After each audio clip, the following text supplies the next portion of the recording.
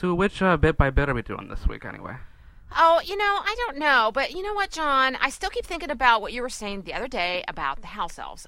Joe specifically said that I remember this. What? I remember this just as well as you. No, she said that just as Dumbledore gave refuge to Dobby, they were free.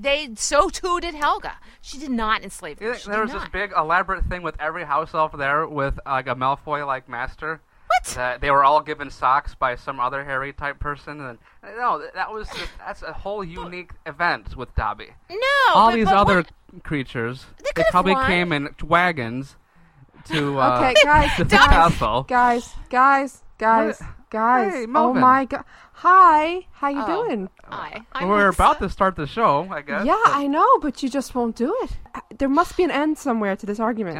This is all very obvious now. She confirmed this to me on Skype. What? She did not. She did. We chat all the time. Noe Lover 42. Are you new here? I am not new here, but I don't believe you. Okay, guys, look. There will never be another podcast again if we don't get to the bottom of this. I'm gonna call someone, okay? Oh, you got a number now, huh? Yeah, I got a number now. All right. What's this all about? Oh, it's ringing. Good. Greetings.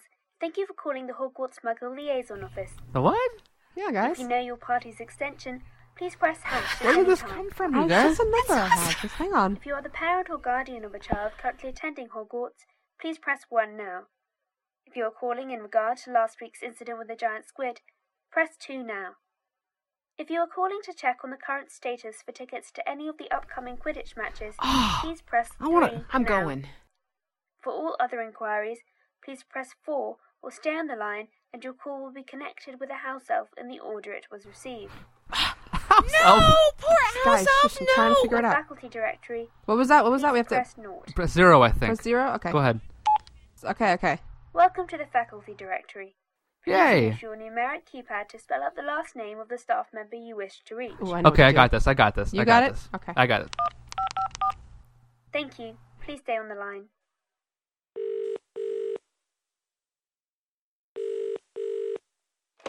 Good afternoon. Oh, no way! Get away! Hey, Stop. sexy man. Hang up, John, Sue! Hang up. John, why'd you do that? Thank you That's for too fun. calling the Hogwarts Muggle Liaison Office. If you know your party's extension, Come on, please guys, press seriously. hash at any time. We have to do the All right right. numbers now, Okay, okay? fine. Okay, hang on. Thank you. Code accepted. Please stay on the line. What was that number? This is the number.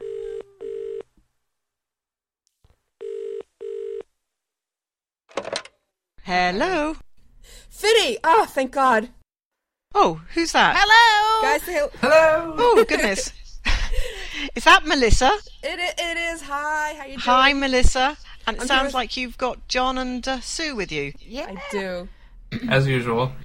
Well, as usual. Yeah. they're at it again, and I'm gonna go crazy. Ugh. Oh, no.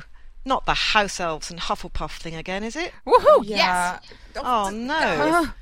Well, I think we should sort it out. The best way is probably by asking the expert. I think you're right. Well, let me see if we can get a hold of her. Hold on. Oh, man. This had better not be about house elves. Joe, it is. I'm sorry. Hey, Joe. Hello. Hey, Joe. Hi! What? House elves? Go on then. Still, Well- they are still arguing about this, and I'm sick of it, and we need you to answer it so Well, bad. what I'm telling Sue is that if she remembered from when we talked about this in New York, Yeah. Joe said that Helga Hufflepuff was a No, but she plantation gave him owner. refuge. the house elves. R-E. Refuge. Oh, She didn't enslave them. Yeah, it's a But complicated they- issue. You know, I would say that Hufflepuff did what was the most moral thing to do at that time, and we are talking about over 1,000 years ago. So that would be to give them good conditions of work. There was no kind of activism there, so no one's going to say, "Here's an idea. Let's free them.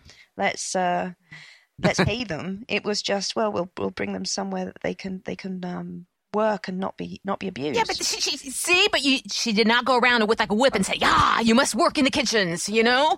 Right? No, definitely not. That would not be no. See? No, definitely not John. Thank you, Joe. Okay. Well, let's go into this further. Joe, we are about to get ready to start a recording here. We can talk about this for longer if you want. You want to join us for a show? Well, I've got nothing better to do. All right, you heard her, guys. Leaky and Pottercast are proud and excited to bring you a very special interview with the one and only J.K. Rowling. Welcome to another... The official podcast of The Leaky Cauldron. The Leaky Cauldron. The Leaky Cauldron. Do you hear that, Ern? The Leaky Cauldron. Just go! You're wasting time! Welcome to Pottercast, your number one source for news, theories, discussion and interviews with people from the Potter books and films. I know a small amount myself, having written the books. My name is J.K. Rowling. I am now happy to introduce your hosts, Melissa, John and Sue. Yay, Joe! Joe, I can't tell you how long we've joked in a total outer space fashion about you doing that intro one day. Do you know what my favourite bit was? Melissa, when you posted the thing about anyone got extra questions, what loose ends would you like tied up? And the very first comment was, yeah, that's a strange thing to ask us, Melissa. Almost like someone was coming on who could answer those questions. I really liked that.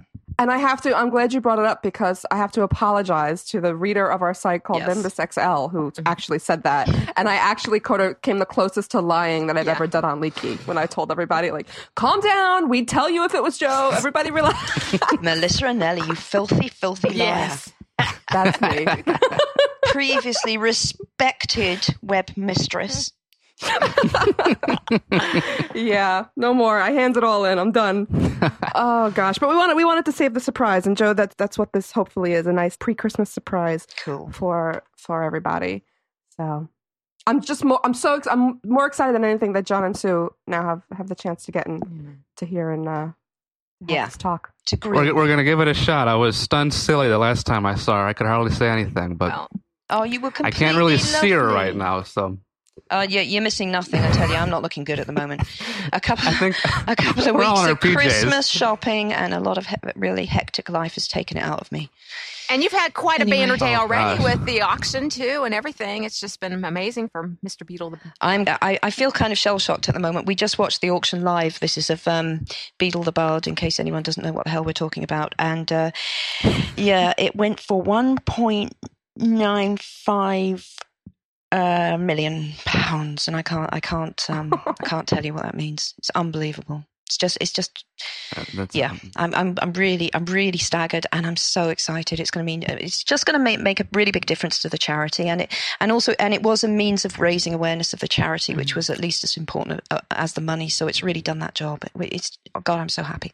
Can't tell you. Oh, well, it's just brilliant. And but we're all so curious, though, Joe. Is there any little tidbits that you can reveal now? What about Beetle the Bard, the stories thereof? Mm-hmm. Well, I can tell you, let's think. Wizard and the Hopping Pot is kind of the moral, really, it's to teach young wizards and witches that they should be using their magic altruistically. Oh, okay. Then Fountain of Fair Fortune is my favourite one, and that's really about the qualities you need to achieve your heart's desire, and the moral being that magic ultimately is not the best weapon. Warlock's Hairy Heart is quite gothic. It's quite dark, that one. And Voldemort would have done well to know that story before he set out on his campaign of terror. Babbity Rabbity and Her Cackling Stump is the stupidest title ever written by man or beast. And of course, when I wrote it, I had not at the point when I gave Ron that title, I didn't imagine for a second that I was actually going to write the story. Yeah. And I did have there was this kind of margin of time where I could have, where I knew I was going to write Beetle the Bard, and the book wasn't published. We were still editing, and I could have gone back and changed the titles. And I really liked the idea of keeping those titles and then finding out what the stories were. But Babbity Rabbity was a challenge. But I did get there, and it's a story about revenge, one witch's sort of cunning way of revenging herself for Muggle persecution. And then the tale of the three brothers. Yeah. Which is the last one in the book. So I've just given them to you chronologically as they appear in the book. I loved writing them. I really, really loved writing them. But I have to say that before I had the idea of producing the books to say thank you to these key people, I imagined there would be about 30 tales of Beedle the Bard. And after I had the idea of writing them out by hand 7 times, turned out they were just the 5. Yeah. Yeah, and I can't thank you enough for that copy, Joe. I've been reading it to the girls here over the weeks. And yeah, did you like it? The diamond encrusted version. It was amazing, and you know, the cover was beautiful. You don't think it's a bit too bling? Well, no, I mean, I have a lot of that stuff on my wall already, so it just kind of fit right in perfectly. John, it was my pleasure. So thank you for the inspiration. It was a pleasure to read it. You know, I do what I could. So. And did you like the dedication? You were right all along about Hawkery. Oh no! Oh, no! There's that word. Nobody would believe me. Well, I did. He's never going to let it stop. I did write him a letter, and I did say that actually Hawkery is. I mean, it occurred to me, you know, it really would have been, I think, a more correct plural. But I already had him fairy, and I didn't want to have too many, dark arts weapons ending in RI. So it was a kind of stylistic choice, really. I like Horcruxes as a plural. It's grown on me, as too. a linguist. Oh, thanks, John. You're too kind. See, this is why I give him copies of the Beedle the Bard. He's a generous man. Oh, yeah. Yes. Oh, Joe, but those Horcruxes, though, I tell you, there's so much to ask still about those, you know? I mean, we have to know, who created the first Horcrux? Was it Grindelwald? Salazar? Who did that? Do you know what? I've got a feeling it was Herpo, which is Herpo. I think I call him Herpo the Foul. Exactly, yeah. Yeah. But you know, wizards would have been looking for ways to do exactly what Voldemort did for years, and some of the ways they would have tried would have killed them. So I imagine it. Well, there are huge parallels. Splitting the atom would be a very good parallel in our world. Something that people imagined might be able to be done, but couldn't quite bring it off. And then people started doing it with sometimes catastrophic effects. So that's how I see the Horcrux. Right, because you said that Tom Riddle said there had been, or Dumbledore did. Somebody said that there was only one person. Slughorn. That was it. Yeah. And we were just but I would imagine that other people are going to have tried. I mean, I think it would be naive not to think that people have been trying for a long time and thought they succeeded and hadn't, or else, maimed themselves or killed themselves in the attempt. It's such a dangerous thing to do. Oh, evil thing, just. Yeah. What is the process? Is there a spell? What do they have to do? I see it as a series of things you would have to do. So you would have to perform a spell. But you would also, I don't even know if I want to say it out loud. I know that sounds funny, but I did really think it through. There are 2 things that I think are too horrible, actually, to go into detail about. One of them is how Pettigrew brought Voldemort back into a rudimentary body. Yeah. Because I told my editor what I thought happened there, and she looked as though she was going to vomit. And then, and the other thing is how you make a Horcrux. And I don't know. Will it be an encyclopedia? I don't know if I can bring myself to, I don't know. Oh, Joe, you mentioned the E word. Oh, God, yeah. God, yes, I did. Yeah. We should call it something like the Scottish Book. Yeah. The Scottish Book. Oh, jeez. You don't want to curse it now, Joe. It must not be mentioned live on air. Yeah, exactly. We can't wait for that. We hope you get on that as soon as you feel comfortable doing so. Yeah. Would it be okay if that's 10 years? No one laughed. No, listen, I absolutely do intend to do it, but I can't pretend that I'm in a hurry right now. It's going to be a hell of a lot of work, but I've kept everything, and I know where things are, and yeah, at some point I will get myself together and do it. I was going to offer, just in case you needed help on that particular chapter, I've got a lot of baby pictures and childhood anecdotes for the Dawlish chapter. Here we go. That might just help fill things in a little bit. You know what? Again, John, you're always there when I need you. That's great. That would be great. Joe, he idolizes a man, an Arg, who got pwned by an old lady wearing a dead bird on her head, on her hat. Now, come on. You guys, now they don't understand this, Joe. I know we've talked about this. They don't understand the night that they call it a duel. It wasn't a duel, at least in my mind, anyway. I think it needs a little explaining of how somebody as skillful as Dawlish, could have, got taken down like this. John. And feel free to let all the air out of my cells. That's fine. John if you'd maintains like. that she sucker punched You know him. what? Yeah, she sucker spelled I find it so incredibly endearing that you like Dawlish. And that's why his name is now John Dawlish, as we know. In tribute to you, and that will indeed be a note in the encyclopedia, or the Scottish book, as we are now calling it. Yes. Dawlish had to be good. He had to be good because he became an Auror. There's no denying that. But he has his weaknesses, and Dumbledore knew how to exploit them. You know, and let's face it, anyone going up to Dumbledore pre-trying on the Horcrux, pre-maiming his hand, anyone is going to be in trouble going up against Dumbledore. Even Voldemort didn't want to do it. So it's no dishonour to Dawlish. Well, certainly. Well, was Dumbledore involved in weakening they said him? it was Mrs. Longbottom.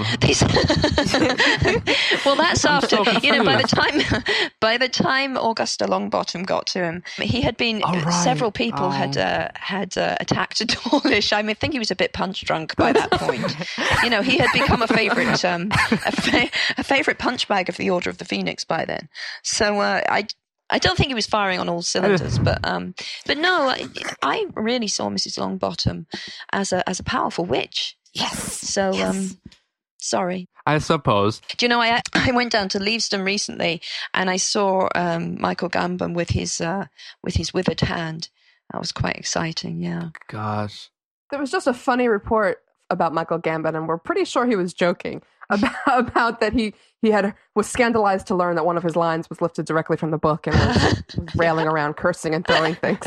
How dare they use your words, Joe? Come on. Listen, Michael has a very good and very dry sense of humor. Mm-hmm. And you should really, he's a funny man. And you should bear that in mind and not take things as they may appear flat on the page. Yeah. Yeah. Speaking of Dumbledore, yes, bless his little heart. We want to talk about Dumbledore so bad. We know that you've created worldwide intrigue when you said that he's gay, but I wanted to ask you about homosexuality in the wizarding world in general. Is it a taboo? Now, there's something I never thought of. I would think that would be exactly what it is in the Muggle world. But the greatest taboo in the wizarding world is, well, for some wizards, I mean, if we're talking about prejudiced people within the wizarding world, what they care most about is your blood status. So I think you could be gay, pure blood, and totally without any kind of criticism from the Lucius Malfoys of the world. I don't think that would be something that would interest him in the slightest. But, you know, I can't answer for all witches and wizards, because I think in matters of the heart, it would be directly parallel to our world. Yeah.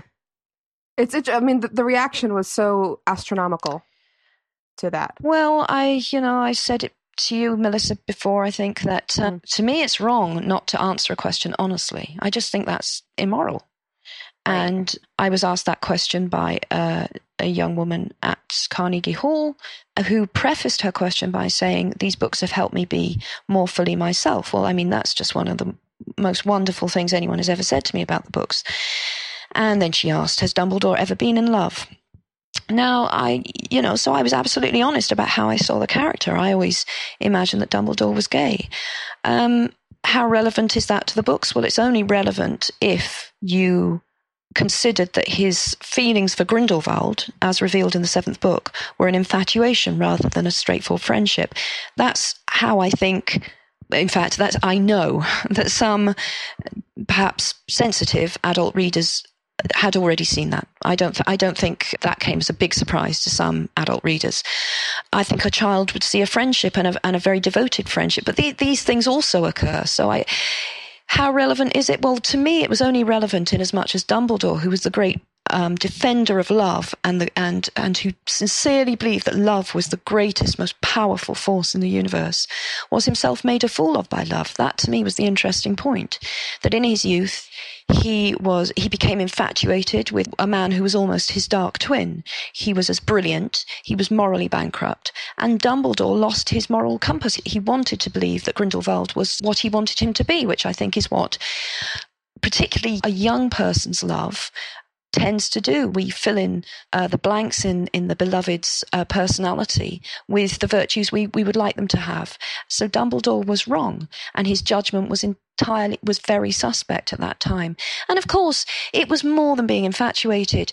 Grindelwald appeared to be offering him a solution to this horrible dilemma. I mean, Dumbledore was not cut out, to his shame, to be a carer. He was cut out to go out onto the world stage and be a brilliant man. He knows that about himself, and he's ashamed of it. So it's a complicated issue, but yeah, that's the way I always saw Dumbledore. It wasn't a particularly big deal to me, and I had never once before been asked at an event about Dumbledore's romantic life. I'd been asked other things about him, but I have to say that until Hallows was published, people were mostly interested in the trio's futures and Dumbledore's backstory. In fact, I remember, Melissa, when you and Emerson interviewed me after Half-Blood Prince was published, we were talking about what fans should be asking, and I said Dumbledore's family. I didn't want to say Dumbledore's past, but Dumbledore's family would be a profitable line of inquiry, because I always knew that he had this tragic story from his late teens. There, that was a long answer. No, it was brilliant. But it was a full answer. Oh, we love full answers. I guess, people are going to yell at me. Like you care, come on. Okay. I mean, we love when he starts sentences that way. Just trying to save a little face. I know a few people out there have been wondering if Madam Hooch had ever been in love. Do you know what? Madam Hooch really did not have any kind of romantic backstory. Well, not of my invention. I don't know. We'd have to go and trawl the fanfic for that. I'm sure we'd find it, Joe. Yeah, I bet we would. I think there's categories of it, actually. Yeah. So we were talking about ships, though. Can we talk about romance at all? Yeah, we can talk about romance. I don't know. The last time we did this, Joe, quite a lot of hubbub followed. Really? But it's fun.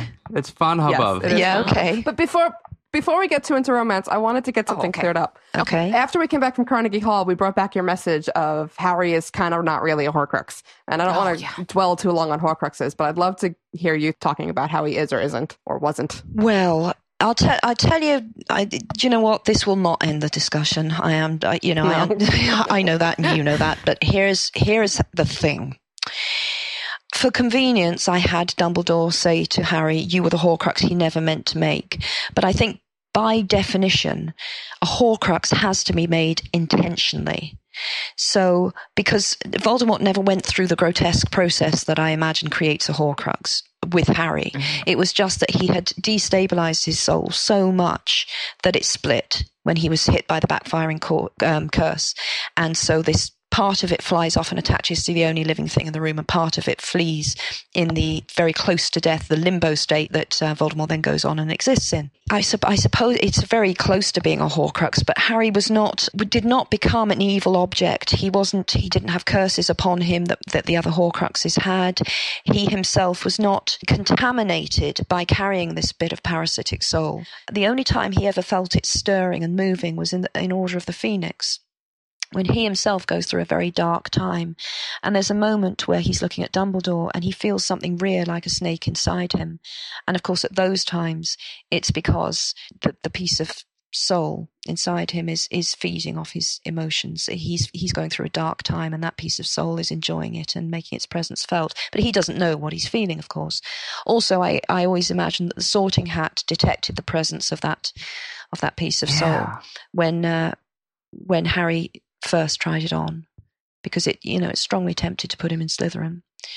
So that's how I see it. Now, I know that won't end the debate, but I do think that the strict definition of Horcrux, once I write the Scottish book, will have to be given, and that the definition will be that a receptacle is prepared by dark magic to become the receptacle of a fragmented piece of soul, and that piece of soul was deliberately detached from the master soul to act as a future safeguard or anchor to life and a safeguard against death. So that doesn't really clear anything up. I think it elucidates what I believe, but I don't think it's necessarily going to convince people who have a strong feeling one way or the other on the matter. You know what? That's been the case with most of Harry Potter. I give my explanation and it just fuels more debate.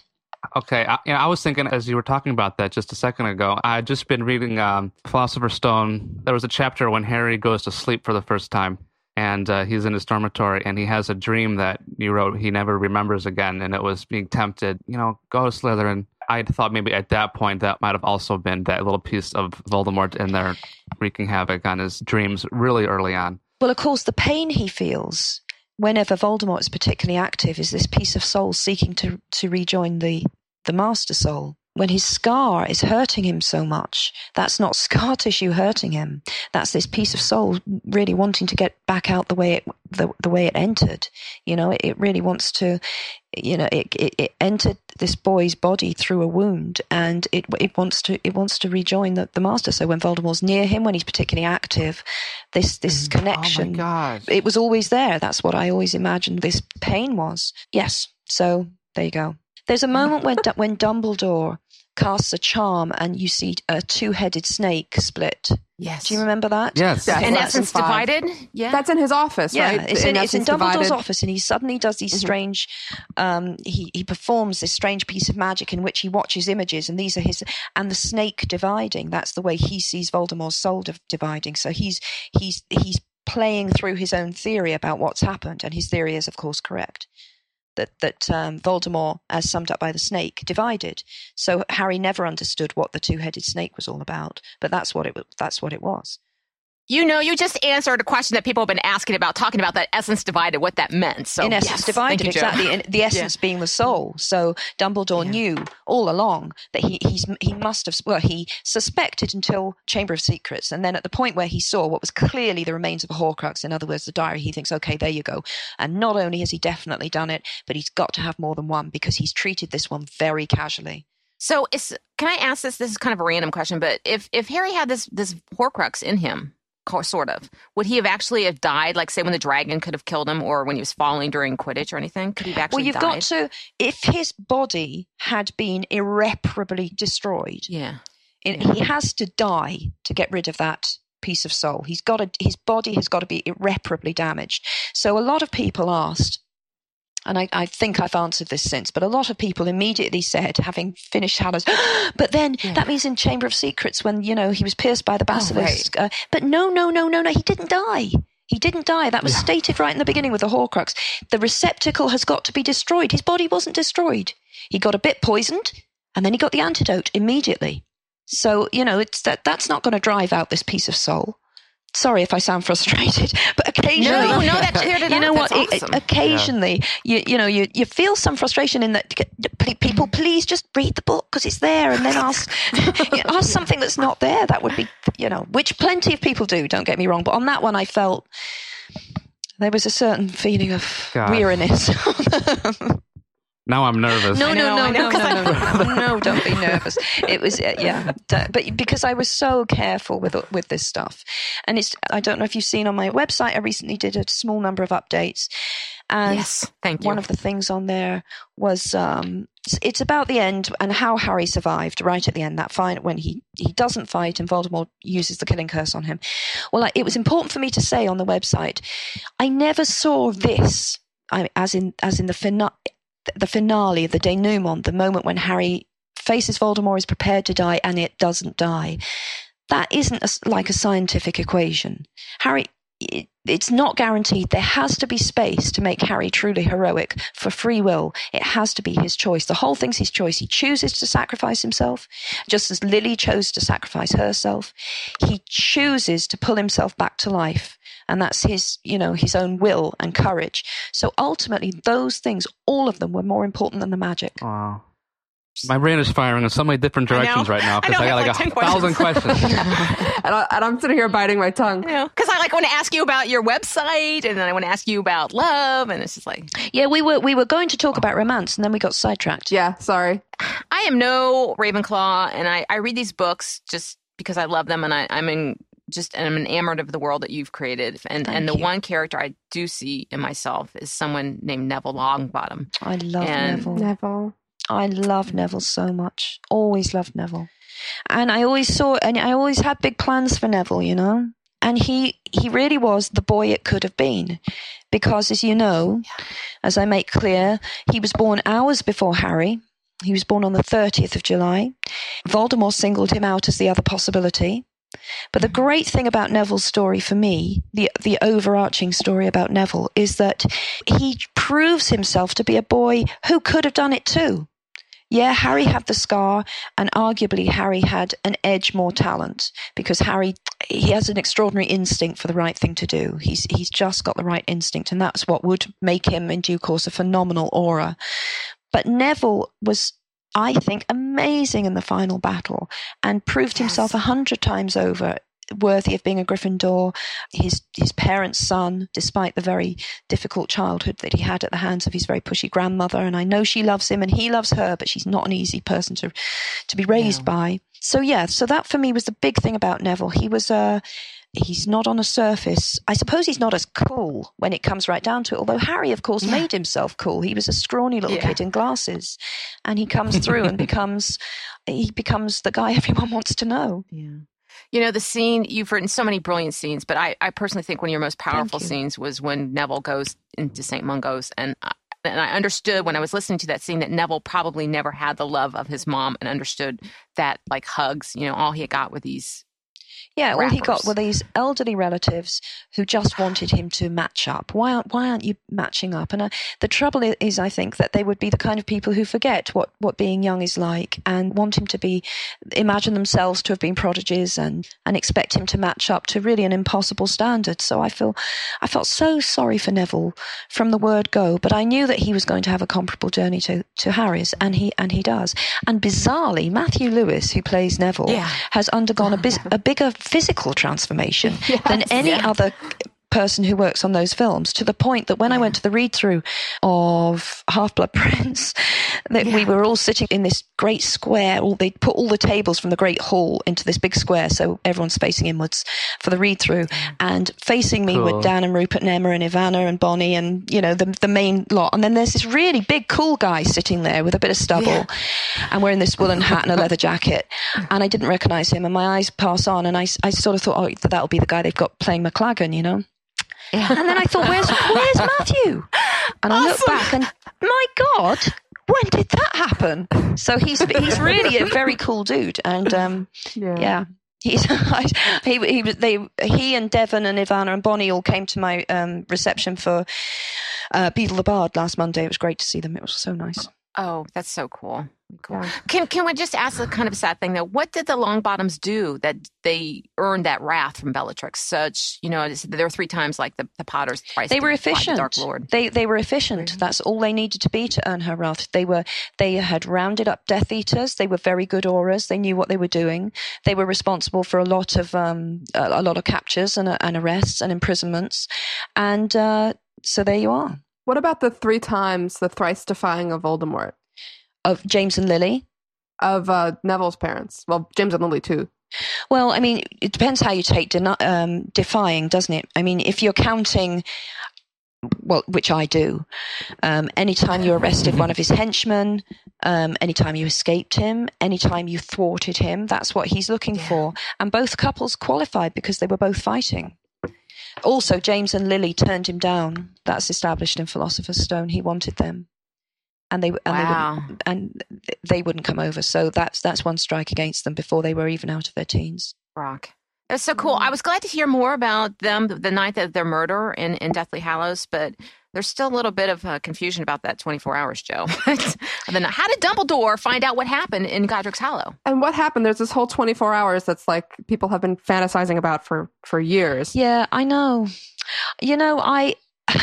I've got a bit of a problem with this myself, because every time I think it straight in my head, I go back and look at what the fans are theorizing about, and I think, maybe they've got a point. Dumbledore, well, there's an easy answer to how would Dumbledore know, because one can. Yeah. Forgive me if I speak as though it's all real for a moment. It is real. What do you mean it's not? That's all we all do. I know, exactly. That's how I feel as well. Yeah. So, okay. Obviously, Dumbledore could cast a charm on a dwelling that would immediately alert him if something happened to it. So he could know instantaneously. That's not a problem at all. And then he could dispatch Hagrid and so on. But I think the Scottish book will have to answer that question. I'm going to have to really go back through notes and either admit that I lost 24 hours or I don't know, hurriedly come up with some backstory to fill it. Either way, you either get to be right or you get more story, so you can't complain. Okay. No. Now I have to ask, and I don't know if it's something that you have probably haven't even decided it yet. But when you do go back and you do, in 10 years, so be it, do the Scottish book, are you thinking more in line of an account of events, or more like small stories for things? Well, to be honest, John, at the moment, but I'm not going to say don't hold me to this, but I'm just going to say this might change. But I imagined it as half of it. I mean, maybe on facing pages, but that might be difficult to do just through layout. But the ideal would be to have, say, on the left-hand side, you've got a page showing all your backstory, extra details on characters, or an entry on wands showing what every character's wand was and all of this stuff. And then I think also it might be interesting to have information about the actual writing and what I discarded. So on one side, it's acting as though the whole world is true and I'm giving you extra information on that real world. And on the other side, we're admitting that it's actually a fiction. And I'm showing, discarded plots, characters that didn't make it, problems in the plot. I think both lots of information are interesting. So it would be nice to unite both of them. Absolutely. Because that sounds like a student's textbook. Yeah. Where in the margins they have fact tables and things, and then there's also like snippets of stories that they rescued from things, and then. Well, exactly. To be honest, I think the point of doing it, if I'm going to do it, it's about doing the absolute definitive, giving people everything guide. Yeah. Well, I mean, everything. Could I ever give everything? But everything that I've got, put it that way. That's what I would aspire to at the moment. It might, for practical reasons, not be possible to do both sets of information in that way, but I would like to. That would be the ideal. I think fans would wait 10 years for something like that. Oh, well, if that's the case, then I'm delighted, because I don't, what I really, I don't want to get into, God knows, I do not this near Christmas want to talk about legal stuff. It's just too depressing. But I think there's no point me doing it unless it's amazing. I think there's no point me writing it unless it is everything. And the last thing I want to do is to feel that I have to rush something out because... Right. Do you know what I mean? My hand has been forced, or I've got to rush it out because there's demand and other people will fill it first. I think I want to do it right or not do it at all. And I really do want to do it right. Well, I'll wait 10 years if you give me a little bit of the history of Hufflepuff, and then I'll be just happy camper. Yeah, well, I would definitely, that's all of it. Yeah. Oh, Hufflepuff. It's been 130 some weeks and we've managed to get you on the show. So, 10 years, what's it matter? Yeah, what's it matter? That's the spirit, John. I don't know. You guys are being very permissive about this whole 10 years thing. I don't know, man. Let's not expand that. No, I'm kidding. Since you mentioned Hufflepuff, I want to ask a sort of specific question about Hannah. Yes. Hannah Abbott? Yes. I like There's her. a line in Deathly Hallows when Harry sees someone that he thinks might be Hannah Abbott's long-lost relatives. What's her deal? Is she a Muggle-born? Did she lose her family? Oh, you mean the grave? Yeah. No, she's not Muggle-born. I'm pretty sure Hannah's pureblood. I know her mother died. In an old documentary, you showed a picture that had like all the family associations, and Hannah appeared to be Muggle blood in the fans' careful deconstruction. Because of I that tell picture. you what, if that's the case, I've got that notebook, and that's one of my cornerstone notebooks. In that case, then I have been misremembering that because I thought she was pureblood. But interesting. Because I've certainly written about her and thought about her for years now as pureblood. So that's interesting. Maybe we'll just split the difference and call her half-blood. Yeah, that's how decisions are taken in the fairly random world of J.K. Rowling. I didn't care, though, because Hannah goes on to become landlady at the Leaky Cauldron, my favorite pub, and I was... Damn right she does. And I think that's a pretty cool career, and I think that makes Neville quite cool that he married her, don't you think? Yes, it does. Woohoo! Yes. Oh, yes. Thank you.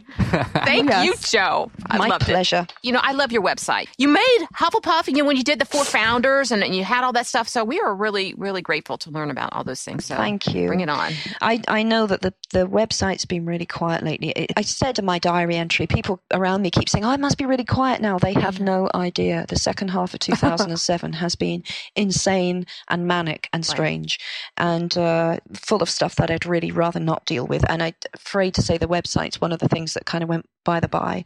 I hoped by starting the website, which I've enjoyed so much, it's been a great way to directly communicate with fans and definitely the most effective way I could have found. I was getting a lot of pressure or a lot of requests to do a fan club, from people who wanted to run it and people who wanted to have a fan club. And I really didn't want to do a fan club because I thought that they're nearly never as good as they promise to be, and they're never free, and you've got to pay, and then a lot of material needs to be generated. And so I thought doing the fan site, creating that, at least it would be free and people would feel that, they were getting something. So if there was a quiet phase, then it wouldn't matter too much. I do need to update, and I will. Yes, because we're dying about those wombats, Oh, God. Listen, I've got to tell you, the wombats are done. I'm sorry. There are no more wombats. Okay. I'm sorry. I did. I worked really hard on those wombats. But what was the purpose of them, though? Just for fun? Just to do those? I mean, why did you... If we felt like, oh, man, we're like... I'll tell you what it was, and this is kind of sad. Yeah. I was told that it would be very unwise to put hints about Hallows on my site because we had enormous trouble on Half-Blood Prince because I had put hints about it, and then it was argued in court by people who wanted to put the whole book on the internet, or press people who had got hold of it and wanted to put it out early, and an argument would be, well, you put it on your site, so we have the right to put it up as well. So I was told it would be very foolish to start putting chapter headings and so on up. I would be weakening my own case against people who wanted to do spoilers. So then I started looking for something that I could give fans that wasn't foreshadowing. Although I hope you noticed, sorry, I'm going off a slight tangent. Yeah. I was going to say to give fans stuff that wasn't foreshadowing Book 7, but in fact, if you were paying attention, Wombat 3 had loads of stuff from Book 7 in it. And no one knew and no one realised, including the lawyers. Yay! So I win. Yay! Jo wins! Yes, you do. You go, girl. Thank you. So actually, there was a whole lot of stuff in Wombat 3 that was taken from 7, and people picked up on it, on some of it. I had some stuff in there about Gryffindor's sword and a few other things. So, will you put up the answers so that people can kind of figure it out? I could put. Would you like that? Would that? Yes, please. That would be fun. Okay, that would be cool. It did amuse me. I can't remember. Someone gave some site gave a guide to what you should be putting, and I think people who followed their advice were not getting the top marks. So, anyway, there you go. I mean, I got an O on all of mine. He did. Really need the answers. Did you? Well, the embarrassing thing is my husband only got acceptable, and he was in the room while I was writing the questions and was listening to me telling him the answers. So what that says about how much my husband listens to me, I shudder to think. That sounds very much like a Hermione Ron kind of thing. Yeah, we have our moments, believe you me. Yeah, so he got an acceptable and then got discouraged and didn't take another one. Yeah. That's very Ron. Yeah. Speaking of Ron, Hermione. Yeah, did they graduate from Hogwarts? Yes, did they? Harry and Ron didn't go back. Hermione did.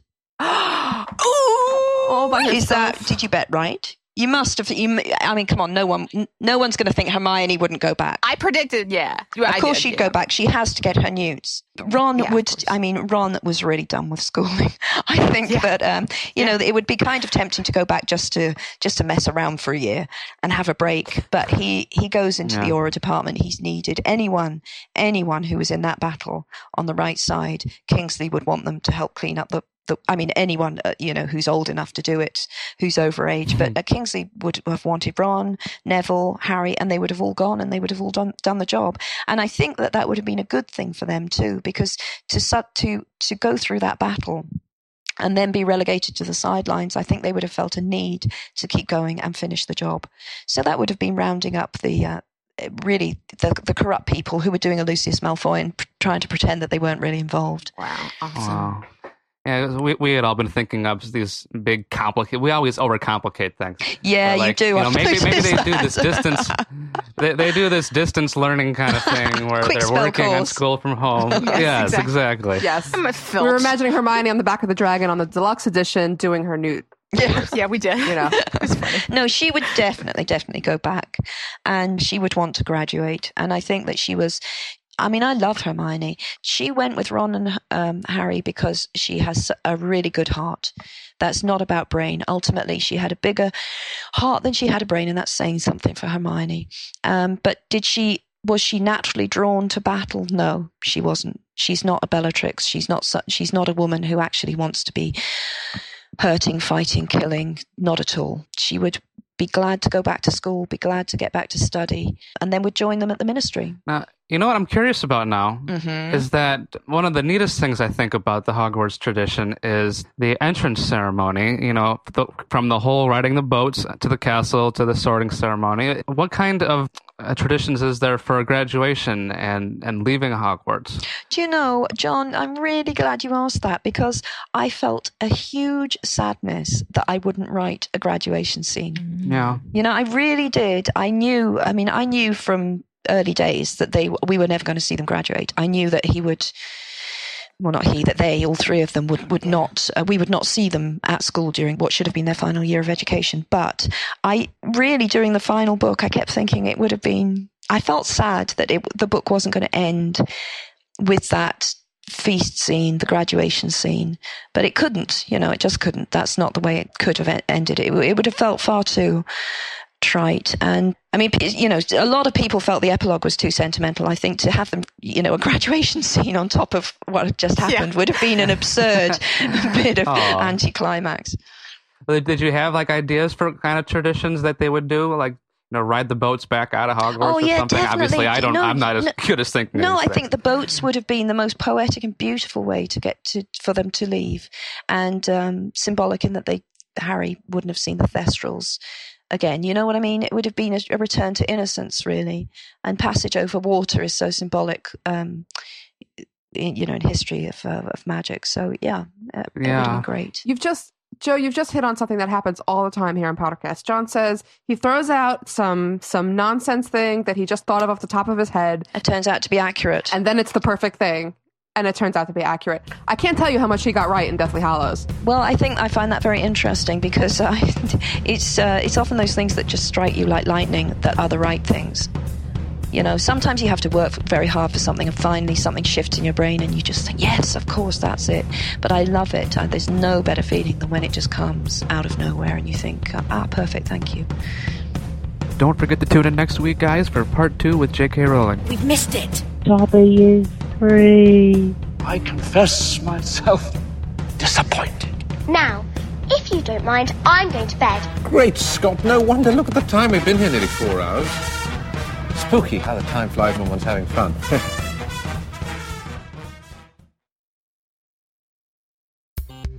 This week's podcast was produced by the Pottercast Trio and Steve Bonnet. Thanks, as always, to our awesome transcription elves for transcribing this and all our other episodes on Pottercast.com. For more information about the show and how to contact us and be a part of future episodes, visit Pottercast.com. Ew, there's something leaking out of your cauldron. It's getting all over my shoes. This cauldron's got a hole!